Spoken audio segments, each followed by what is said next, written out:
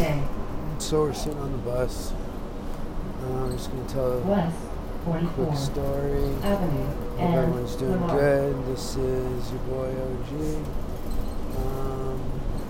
I'll start off. I was going to get my probation taken care of and go to court and jail if I needed to. And I called my lawyer, got him on deck, and then I called the courthouse. They gave me another number to another courthouse, had to look my records up, blah-da-dee-da. And it turns out that I got off probation in 2017 because when weed became legal in California, they took non-violent felony weed charges and knocked them down to misdemeanors. So therefore, my weed felonies got knocked to misdemeanors, and I'd already done overtime served on that. West 44. So it canceled out, and I got off probation. So whereas I thought I'd been on the run halfway for years, I am not. And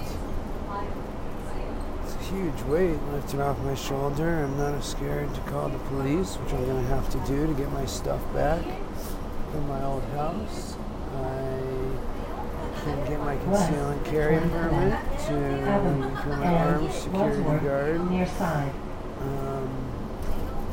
Lots of really great things just opened up for me. I moved into a new house, and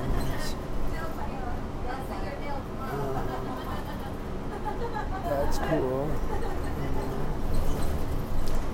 With some people I don't know, I'm getting to know them, but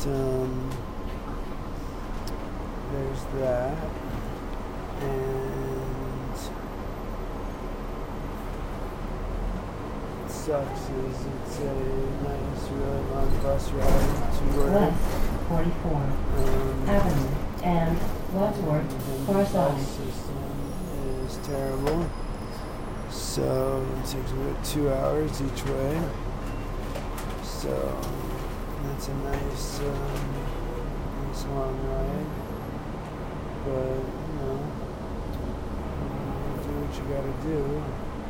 West 44 Avenue and Yarrow. I got a raise the other day, so that's cool.